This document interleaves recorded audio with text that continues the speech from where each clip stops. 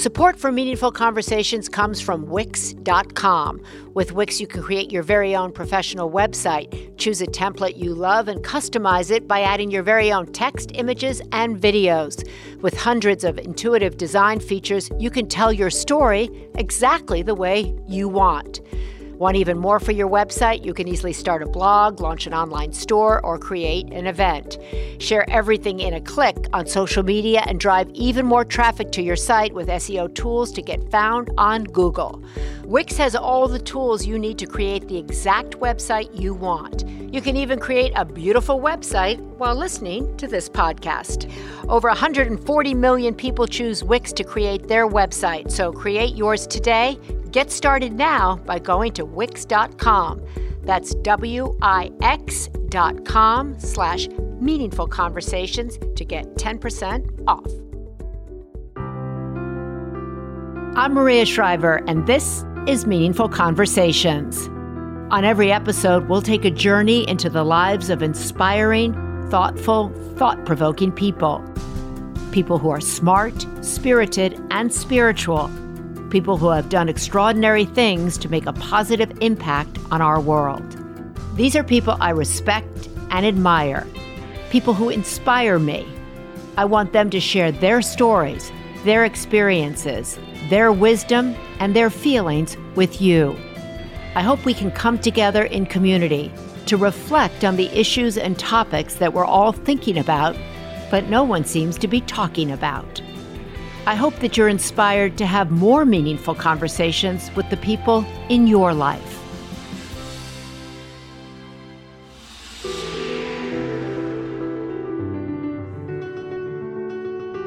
How can we age gracefully in the world today? And more importantly, how can we age with dignity? I think a lot about these questions, and I know millions of other people do as well, which is why I was so elated that I recently got to speak with Mary Pipher, the author of Women Rowing North, Navigating Life's Currents and Flourishing as We Age. Mary wrote one of the preeminent books for teenage girls back in 1994 called Reviving Ophelia, which I read and loved. Her new book, in her words, is a bookend that provides perspective and wisdom about what it means to be a woman later in life. Mary called me from her home base in Nebraska to talk about aging, the stereotypes surrounding it, and about how we can find more happiness and meaning as we get older. I love what she has to say, and I can't wait for you to listen. Welcome to Meaningful Conversations. Today I am speaking with a woman that I am a big admirer of, someone I've read her work. I've been influenced by her work. She's helped me as a mother, and now she is helping me as a woman in my demographic. Welcome to Mary Pipher, the best-selling author. Her book, Women Rowing North, I just looked at the New York Times bestseller list before I jumped on this, and she is on the New York Times bestseller list, and there is no doubt in my mind that that was the case. Thank you, Mary, for joining us. I should mention that Mary was also the author of Reviving Ophelia. If you have a teenage daughter, it is must read. I said that to my brother last night, and we downloaded. He bought your book as we took our walk, Mary. Oh, thank you so much. He is the mother of the father, I should say, of a teenage girl. So congratulations, Mary, on this book, Women Rowing North. What made you want to write a book about women of this demographic? You said that I'm in that, so it's women kind of 60 and above. Yeah, I'm 71. Boomers. I'll tell you, You're 71. I always write what I want to learn about. What generally sparks my writing is curiosity, and it turns out it's a specific kind of curiosity. For example, when I wrote Reviving Ophelia, what I was aware of is the cultural stories about girls who were in trouble in 1994 did not match my experience as either a mother or a therapist. And the ways girls were behaving in therapy and my daughter and her friends were not understandable by the cultural reference we had at the time. There's a real disconnect between cultural information and the reality. And so that inspired me to explore that disconnect and try to figure out what was going on. The same thing's happening with this book. As I got older, one of the things I noticed is a lot of my friends were saying, this is the happiest time of my life. And they were pursuing creative work. They were developing spiritually. They were having experiences that were fun that they never had time to have before. And I realized that the cultural scripts about older women, first of all, they're often misogynistic, but they're also primarily scripts where we're defined by what we no longer have. In other words, we're defined by the fact that we're not as sexually desirable as women in our 20s, or that our skin isn't as soft, or that we're useless and in the way because we're no longer a part of a job market or parenting children. And I realized as I thought about this book that is exactly the wrong story, that the real story is this life stage is catalytic for growth. It's walking into a portal where we have so much opportunity to develop our moral imaginations, our deep sense of gratitude for life, our sense for deep time and the long view, our own authenticity and self-acceptance. So that's what I wanted to do, Maria. I wanted to write about what I was actually seeing and experiencing with women my age. I loved that. I love that description, Mary, because I myself have felt like, wow, I feel like I'm on top of my game. I feel free in a way that I never have before. I feel like I'm just getting started. I'm so excited. And yet I feel that the culture that I'm in is asking me to retire or wondering how I want to relax. And I have felt, until I read your book, kind of like a fish out of water. And so I felt when reading your book, like, yes, I felt reassured. I felt like, yes, there's a community out there. Yes, there's so many other people out there who feel the same way. I'm not out there on my own. Well, thank you. That's a real compliment. I went to a piano concert yesterday, and it was at the Lead Center in Lincoln with Emanuel Axe playing piano. And as I was walking back to my seat after intermission, this woman came up to me, and she was really very small, maybe 4'8", but about my age. And she said, "Mary, everything you said in that book is true." And it made me so happy, because what she was really saying is the experiences you're describing fit my own experience. I don't argue that life stage is always happy. What I argue is that this life stage is filled with challenges. But what's different about these challenges, and I don't know about you, but for example, I officiated at my first funeral of a friend this last month.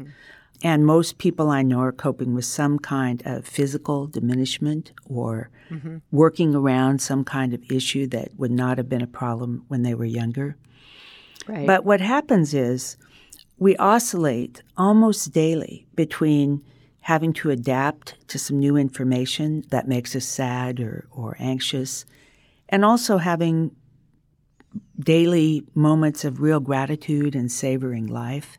So that oscillation is really important for the growth spurt we're able to have in this I life think stage. Understanding that there is an oscillation. You wrote, and I underlined this, attitude is not everything, but it's almost everything. Yeah. We can see clearly that we do not always have control, but we do have choices. And then you wrote in here, I'm engaged in a hopeful process.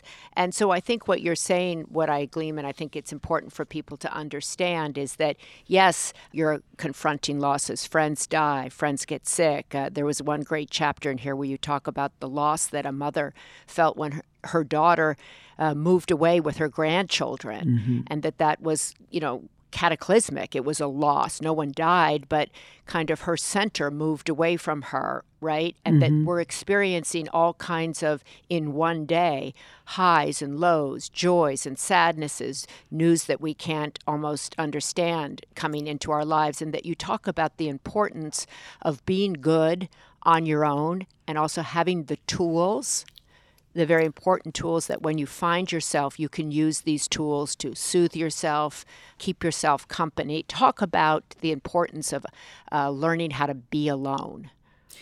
Well, I talk about the difference between loneliness and solitude. And we know by looking at just demographic information that as we grow older, we almost all spend less time with people. There's years when, especially if you have children and you're a working mother, you're out in the environment all the time interacting, and you're lucky if you have time to get to a bathroom and have a little privacy every day. But by the time most women are 70, their children are gone, and they have more opportunities to be alone. All of us feel lonely sometimes. I think being lonely is part of the gamut of human emotion experience. And I never urge people to run from their emotions. I encourage people to learn from their emotions. But what I do talk about in the book is we have the ability and the choice to convert a great deal of our loneliness into solitude or into, for example, altruism. And one thing I do when I'm gloomy and kind of lonely and just feeling like, what's the point of this particular afternoon or day, is I'll think, who is there out in the world that would appreciate a telephone call from me? And I can always come up with somebody that if I give them a call, they're happy to hear my voice. So that's kind of a reaching out when we're lonely. But there's also so many beautiful uses of solitude. And one of the things that's really important part of being happy at our age, Maria, is knowing how to create joy for yourself when you're alone and knowing how to build a good day for yourself that has kind of the right mix of different things happening. So that, I think, is a really important thing that you try to emphasize throughout the book is self-empowerment, really, about you have the choice how to build your day. You have the choice. You talk a lot about narrative. Yeah. You have in here, I underlined, we don't become our wisest selves without effort. Our growth requires us to become skilled in perspective, taking on managing our emotions, in crafting positive narratives, and informing intimate relationships. Talk about why it's so important to craft a positive narrative, and you talk about really that being something that we all have to, at some point, change our narrative and look at it through a different perspective. Right. Well, first of all, just going around a day, I believe we find what we're looking for. So if we wake up in the morning and our story about our lives is we're pitiful people with very little possibility for an enjoyable day, most likely that will be the case. But I, at least for me, I wake up, have a cup of coffee, and I do my best to set my intention to have a certain kind of day. And for example, one intention for a day could be, I'm going to look for evidence of love in the universe. Or another intention for a day could be, I'm going to do something entirely spontaneous all afternoon. Just make a decision. I'll do whatever I feel like this afternoon. And surprise ourselves by what that turns out to be.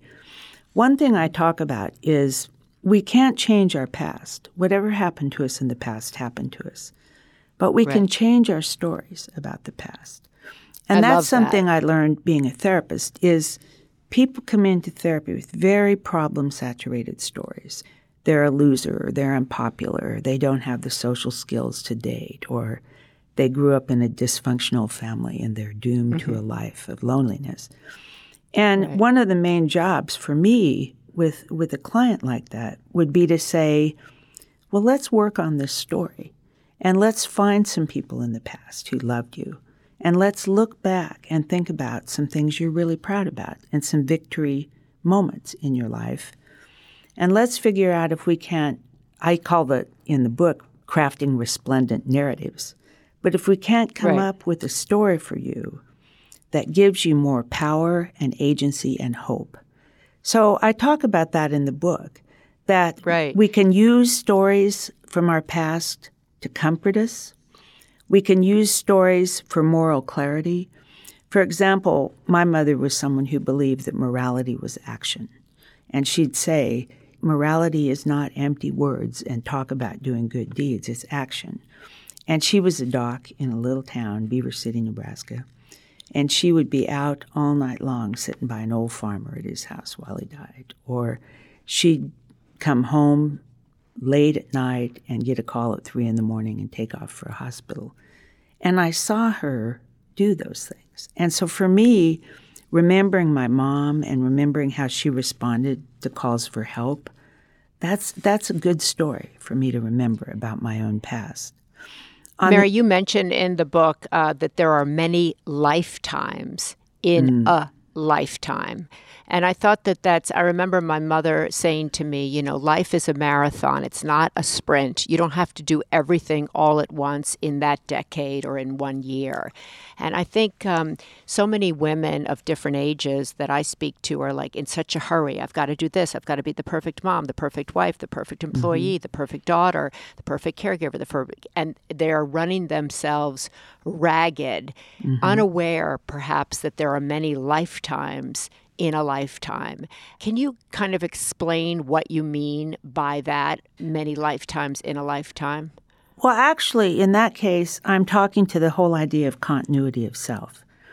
And for example, when I was at Berkeley in 1969, I was wearing short skirts and a headband and high-heel sandals, and I sold my blood once to buy a pretty dress I couldn't afford. Well, that Mary, that seems like almost a different person to me. And the Mary who was a young mother and the Mary who was trying to get her career as a psychologist established. And when we look back on our lifetimes, we can see some sort of overreaching arc. But at the time we're living, we don't really know what's going to happen next or where we're going to go. And the turns and twists my life have taken, and I guess isn't true with you, are totally unpredictable. So I actually think that all life stages are hard. I've talked to my teenage granddaughter, Kate, who's in high school, and I've said, I think I'm happier now than when I was an adolescent. I'm probably happier now than any life stage except when I had young children. I really love that life stage. Yeah, me too. But when I look back, there's not a life stage, there's not a decade that wasn't really difficult. The interesting thing now for me, Maria, is I like exactly what I liked when I was 10 years old. When I was 10 years old, I liked to read books. I liked to be outside. I liked to talk to people. I liked to be with my friends and family. And that's exactly what I like to swim. That's exactly what I like now. So it's kind of funny to see that 10-year-old girl back in my life doing what she always liked to do. Don't go away. We'll have more of the conversation in just a moment. But first, let's talk about one of our sponsors.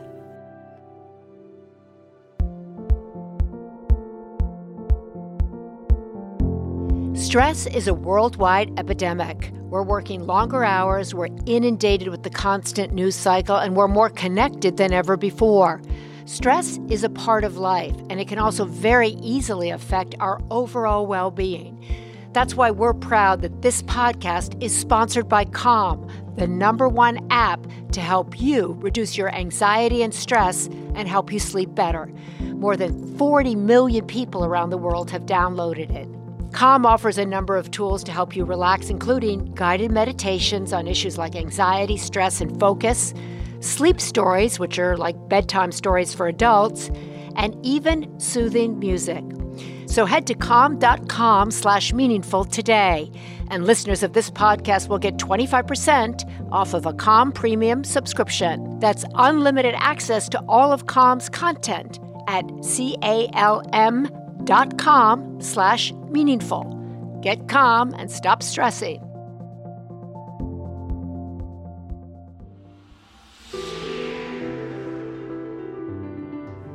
Now let's get back to the conversation.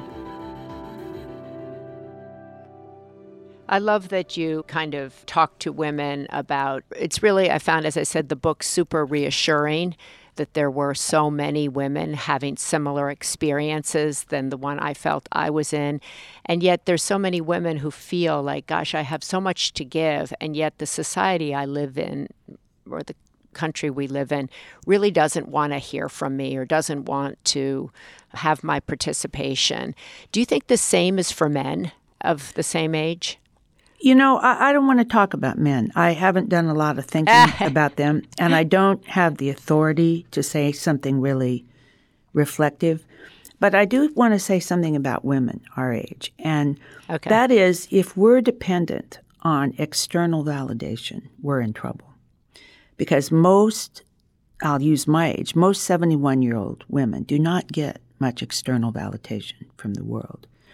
And so one of the things I teach in this book is if we're going to be happy, we learn the self-care skills and the internal validation skills we need to make ourselves happy.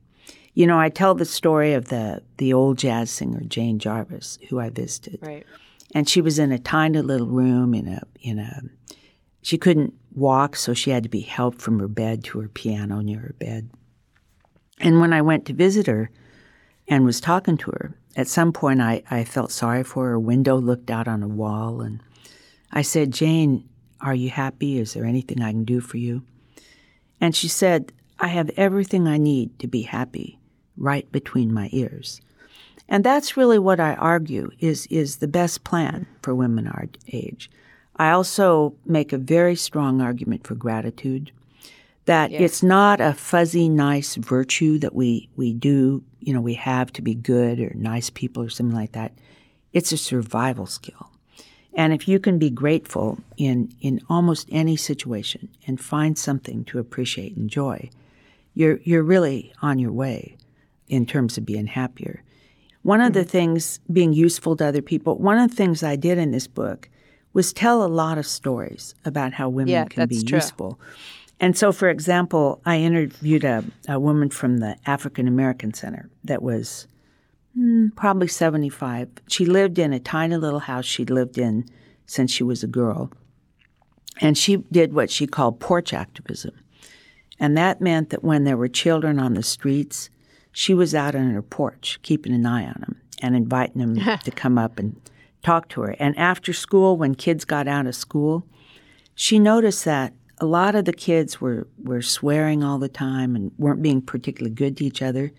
So she started walking up and down the street talking to kids. And she'd say, "Now cut that language out. Talk like there's an old lady in the presence of you." And she started making relationships with these children, And I have got a friend, when her mother went into a nursing home, her mother was really sad about that situation. And my friend said, "Mom, your job while you're here is to cheer everybody up." And I believe that, Maria, we can always define a way for ourselves to be useful. It's a question of intention. And if we want to be useful, we can find a way. I love that you talk about survival skills, that we need survival skills as we age. You need to set an intention for the day, practicing gratitude, knowing that you can be alone and spend time alone, knowing that you can rewrite your narrative so that it works for you, that your mind is your greatest companion, right? Your asset, that every stage of life may be difficult, but how you look at it, how you talk about it makes a big difference. You write in here, which I thought was really good. You ask the question, what is a good life? And you talk about how there's a woman who compared happy lives to meaningful ones. This is a podcast called Meaningful Conversations. And you wrote in here, happiness is about feeling good and getting what we want. On the other hand, meaningful lives often involve suffering and self-sacrifice in the service of a transcendent purpose.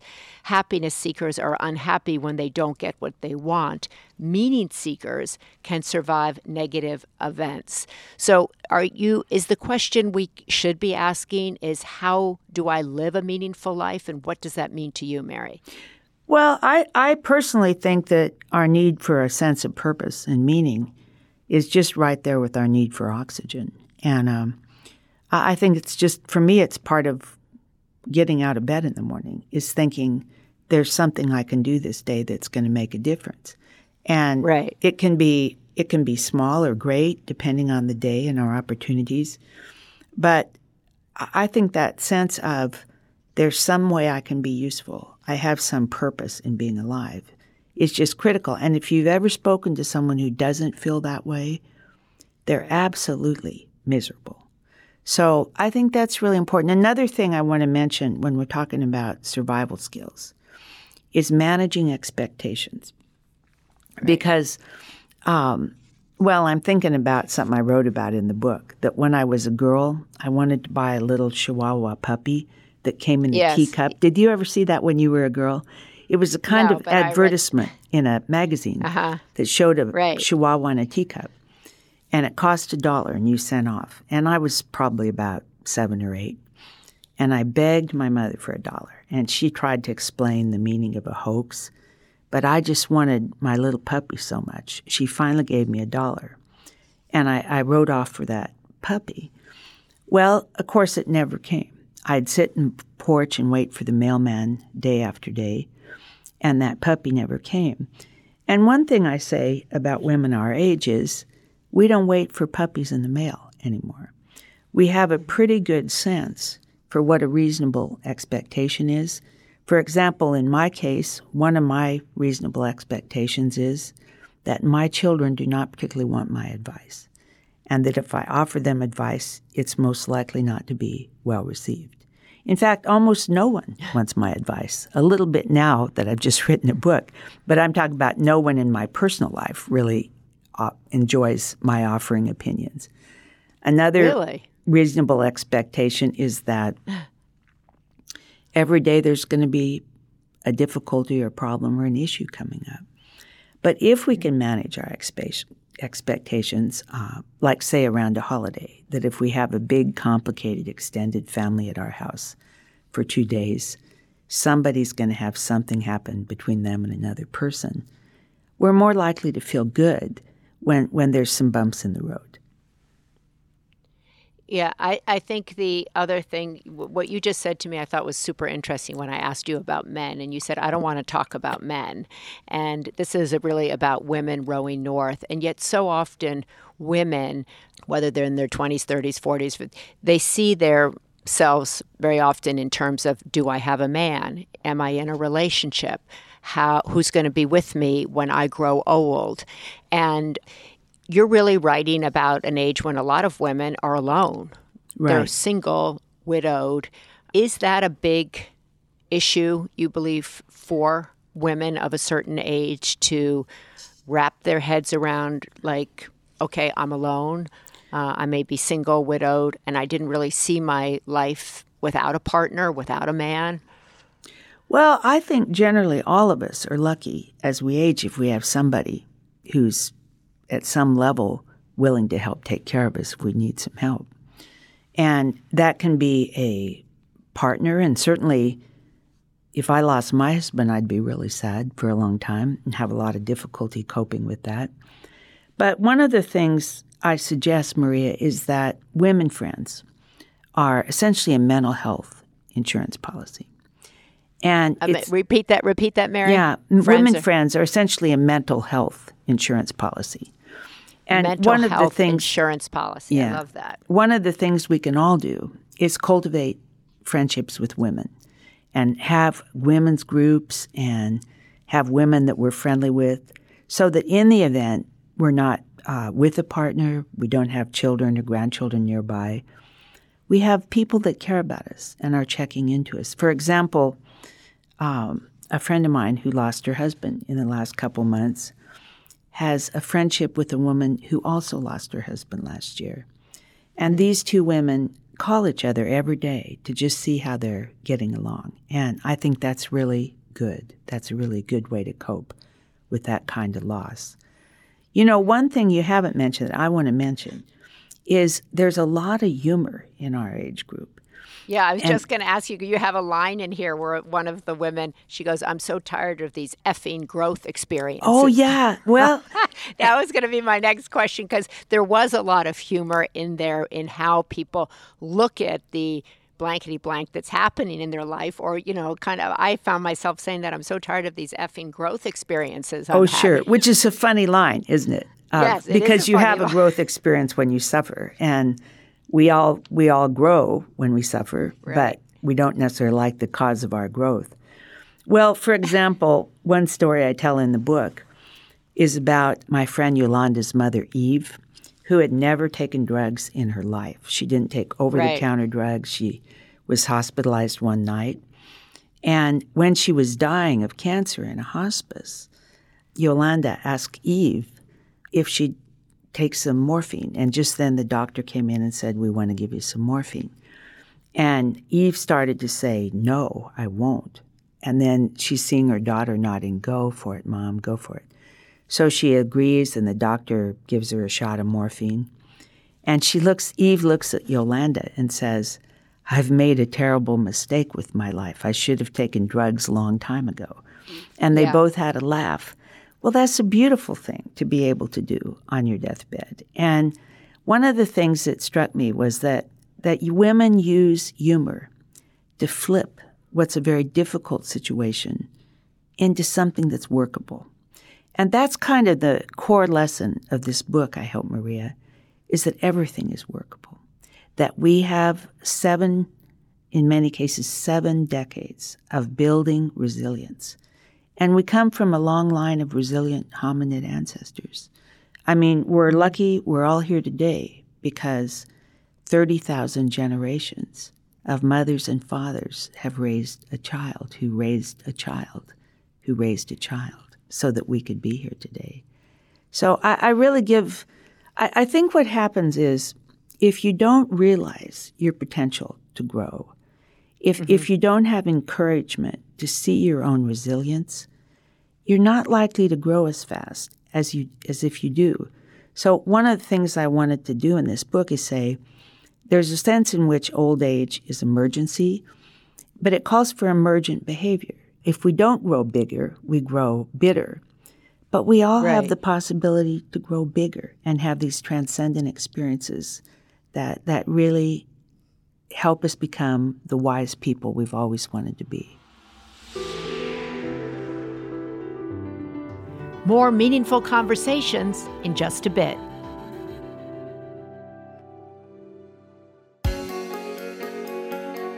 These days, it can be hard to find the time to sit down and learn more. With all the noise around us and in our lives, you may think you just don't have time to read a book or to develop yourself any further. Well, Blinkist is here to help. Blinkist is an app that takes the best key takeaways from thousands of nonfiction books and condenses them down into just 15 minutes. That way you can read or listen quickly on your time. Blinkist is made for busy people like you and me who want to get the main points of a book quickly without reading or listening to the entire thing. 8 million people are using Blinkist right now, and for a limited time they have a special offer for our audience. So go to Blinkist.com/meaningful today to start your free 7-day trial. That's Blinkist, spelled BLINKIST.com/meaningful to start your free 7-day trial.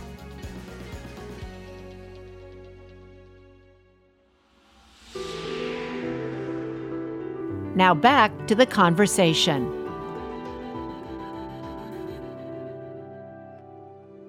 You write that when I told my friends I was writing a book on older women, they immediately protested. I'm not old. What they meant, you said, was that they didn't act or feel like the cultural stereotypes of women their age.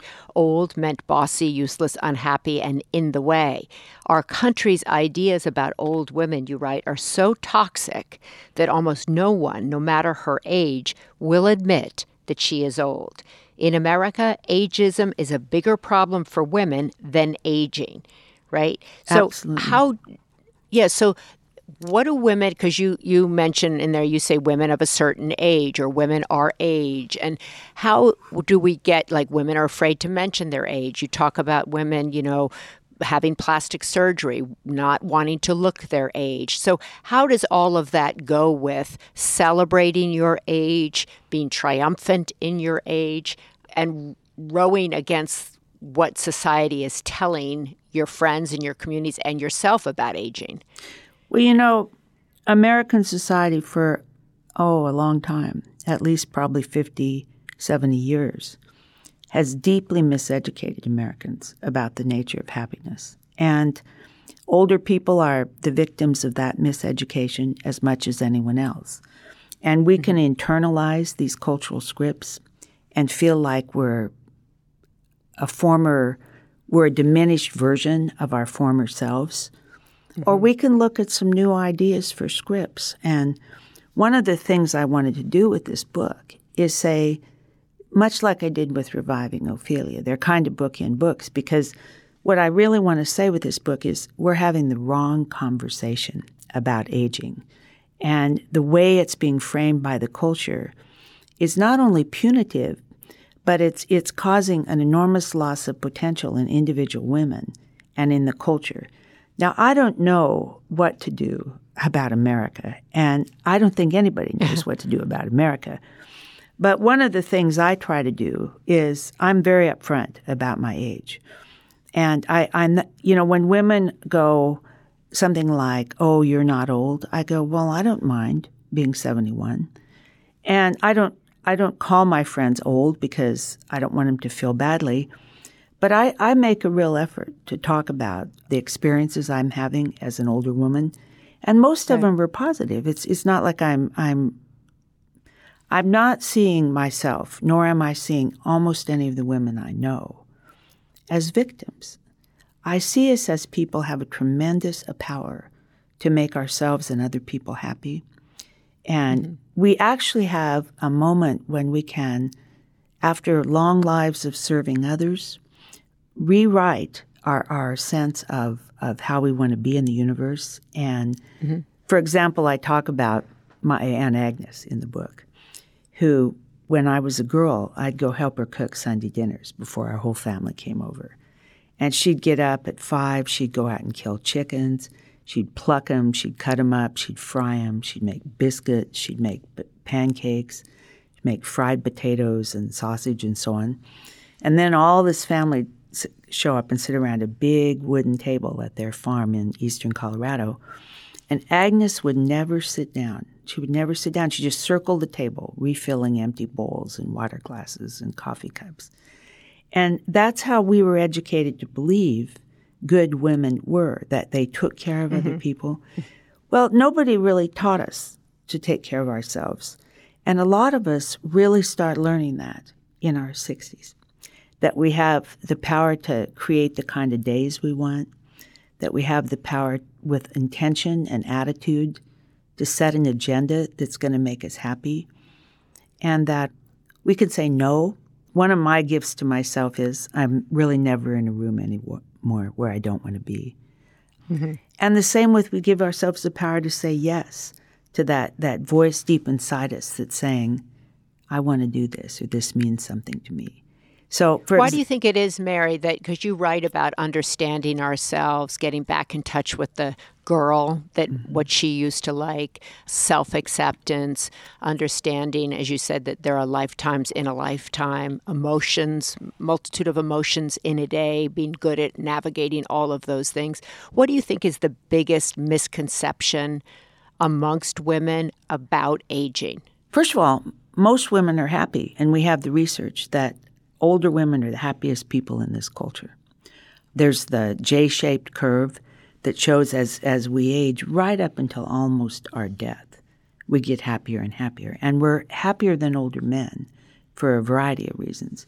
So we're the happiest people in the country already. And I think I think it really comes from the fact that we've had so many years to figure out how to do things in efficient, organized ways. We've had years of making social connections.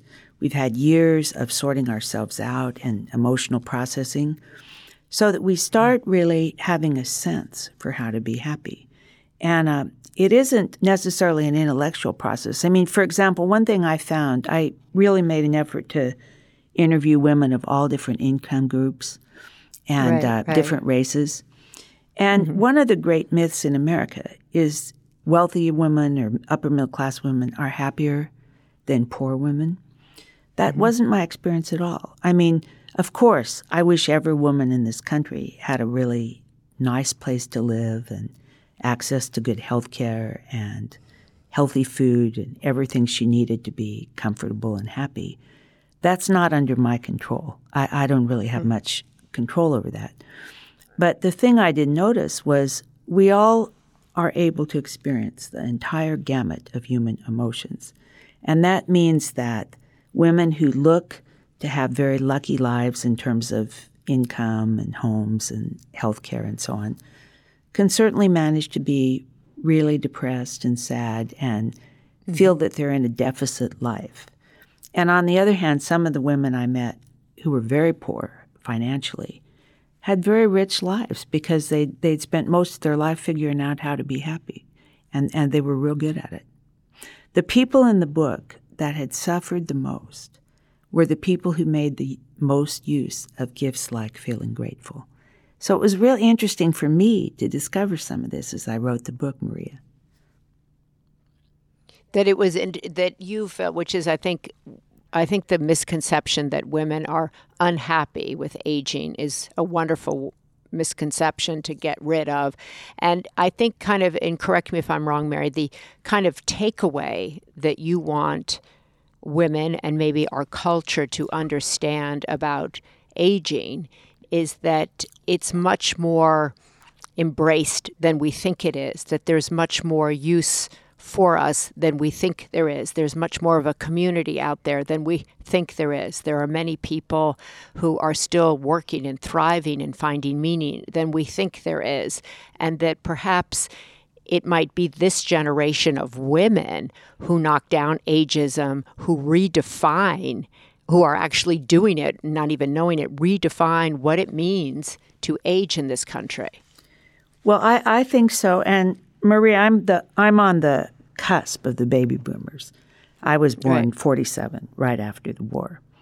And our generation is this big demographic bulge that moves across the last 70 years of our country's history. And we've done everything different. You know, we're a large group. We went into young adulthood with high expectations for ourselves and the culture. And I think that just as we've done everything else different, we're going to insist on new ways of looking at ourselves. One of the reasons is simply that when I look at my mother as an older woman or my grandmother, the ways they coped with life, the kind of lives they had, I respect them, I admire them, there's things I can learn from them. But they don't actually have a lot of use in my current situation in 2019 with possibly, say, 30 years ahead of me of a lifespan. So I think we're going to almost by default need a new set of paradigms and ideas.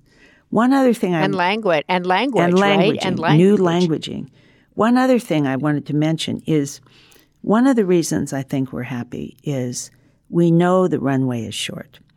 And Laura Christensen did this work that showed that the shorter we think our lifetime is going to be, the more beautiful and meaningful it feels to us. And I think that's true. If you've ever known anyone who was near dying, everything is really poignant and meaningful to that person. The other thing that comes with that sense of finitude is, at least in my case, one of my sayings right now is, eventually is no longer a word to me. I used to go, well, eventually I'm going to spend more time in art galleries, or eventually I'm going to slow down and start meditating. Well, if I want to do something, I do it now, because I don't assume there's this long, long future for me. And I think that's part of the gratitude, too, is just waking up in the morning and just being so grateful to be alive and have another day on this extremely interesting, complicated planet we live on.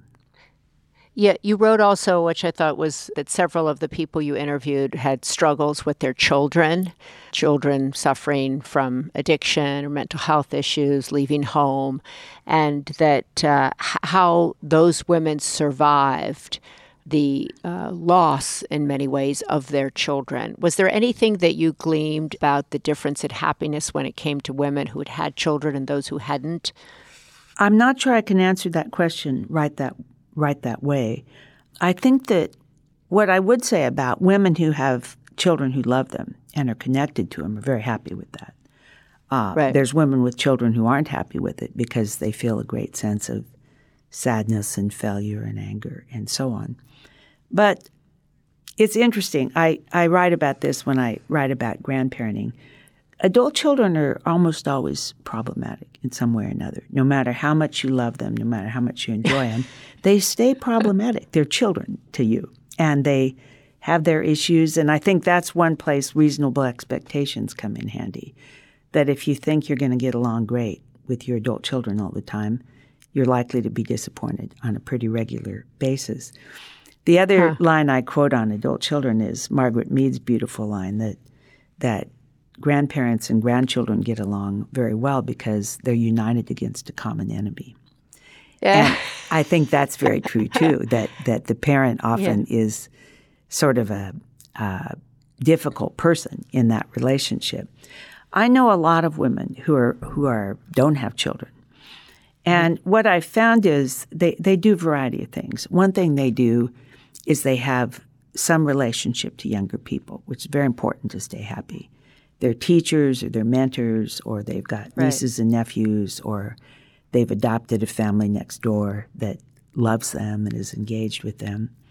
And then the other thing, of course, a lot of women do who don't have children is they make some other aspect of their life very beautiful and sustaining so that it's all right for them.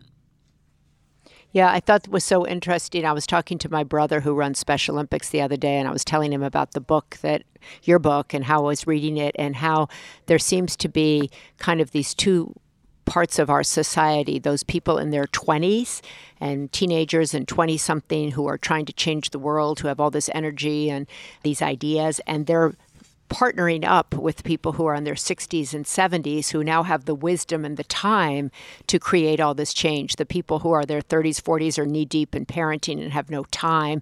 But there's this beautiful partnership that's occurring between boomers and whether they're millennials or the one end of the millennials, and that image to me was so beautiful, that there is this desire by young people to be connected to people who are aging, and those who are aging feel connected to people who are in their 20s, and that there are things we can do. And we see that in a way almost playing out somewhat in our politics. That's good. In That's our good. community organizations. And I think that's a really important thing to get out there, that there is a desire with both generations to work together, and that it's actually happening out there. We don't hear that much about it, but that you see it. And my brother was saying he sees it every time he goes to a school. Yeah. Well, I actually wrote a book called The Green Boat about my group's environmental action in this state. And the group had a really distinct demographic. There were a lot of people my age, and especially the women. We tend to have bigger houses. We know how to cook a pot of soup for 25 people. And we have connections that are very valuable to young people with I've lived in my town since 72, so I just know a lot of people by now. And then on the other hand, younger people bring in all these social media skills and that young, fresh energy and set of ideas. And it's a very beautiful and natural kind of combination. In general in this country, we would be so much better off if the generations were intermingled more. We have 4-year-olds in one set of rooms. We have 80-year-olds in another. We have many young adults who have no real relationships with adults in their lives that could help them and guide them. And I think that's really sad, and I'm always advocating for anything that has younger people and older people working together. I think that's one of the most beautiful things, that when you say advocating for things that people can do cross generations, I think this whole book, if I might sum up, is advocating for women of a certain age who might be aging, whatever the right terminology is to see themselves in a new light. You're advocating for us to change our narratives, to look at our gifts, to look at the fact that we're in control of how we see our days, that we are powerful, useful, we can live lives of meaning, that we understand ourselves, and that we have gifts that are still really useful. And that if we're looking for the world to validate us, we're looking in the wrong direction, that we can validate ourselves, that we can have friends that validate us, we can have meaningful activities that validate us, and that the best is yet to come. Is that a correct Well, that's a beautiful description. I can tell you read the book very carefully, and I did. I underlined it. I appreciate your description. Dog-eared it. I found it. I'm going to send it to all my friends because I think I think we have to advocate for each other, and I think advocate about our role in the world, and to advocate that there is still so much we can do. And most importantly, I think that women can eventually advocate for themselves, that we don't have to spend all our time caring for somebody else, that we can lay that down and let others care for themselves and begin the work of advocating for ourselves. I think so, too, and I hope our conversation together today, Maria, furthers both of our goals. Well, thank you, Mary. As I said, it's an honor to speak with you. I was so excited to hear that you had written a new book. I wouldn't be one of your friends that said, no, don't write that book, because I think we need your voice. Thank you. Your voice is so important because you're a writer, as you said, a therapist, curious, an observer of life, and we do need a new language. We're the biggest generation, right? Boomers. So many people are dealing with caregiving right now of boomers. Boomers are getting sick, but boomers are continuing to change what it means to stay active in our years and reinvent the concept of aging. So it's an honor for me. As I said to Mary, do you ever come to Los Angeles? She said, no, I'm taking my advice and staying put and kind of doing what I want. So I said, I have to come to Nebraska to see you. And you said, yeah, you would. But I'd be welcome. You would be welcome. Well, thank you so much, Mary. I'm so proud of the book that you're on the bestseller list. It's no surprise. The article you wrote for the New York Times was one of the most popular in the paper's history. And so you're getting a lot of external validation. So bravo. Yeah. Well, thank you very much. Thanks so much for listening to this episode of Meaningful Conversations. One of my favorite poets and writers is John O'Donohue, and one of my favorite poems of his is called For a New Beginning. I thought I'd read a few lines to close out this episode because I believe that we can always get to a new beginning no matter what stage of life we may be in. Awaken your spirit to adventure, hold nothing back, learn to find ease and risk. Soon you will be home in a new rhythm, for your soul senses the world that awaits you. I hope you found a little inspiration in those words and in my conversation with Mary Pfeiffer today. If you're looking for more inspiration and words of wisdom, then please sign up for my weekly email newsletter, The Sunday Paper. It's free and it's good, so just visit my website, mariashriver.com, to subscribe. I hope you'll also check out my book, I've Been Thinking, and its new companion, I've Been Thinking, The Journal. Like this podcast, those books were created to help you on your path to a meaningful life. More details on my website about those as well. And thanks so much for listening, and I look forward to being in community with you again right here each Monday.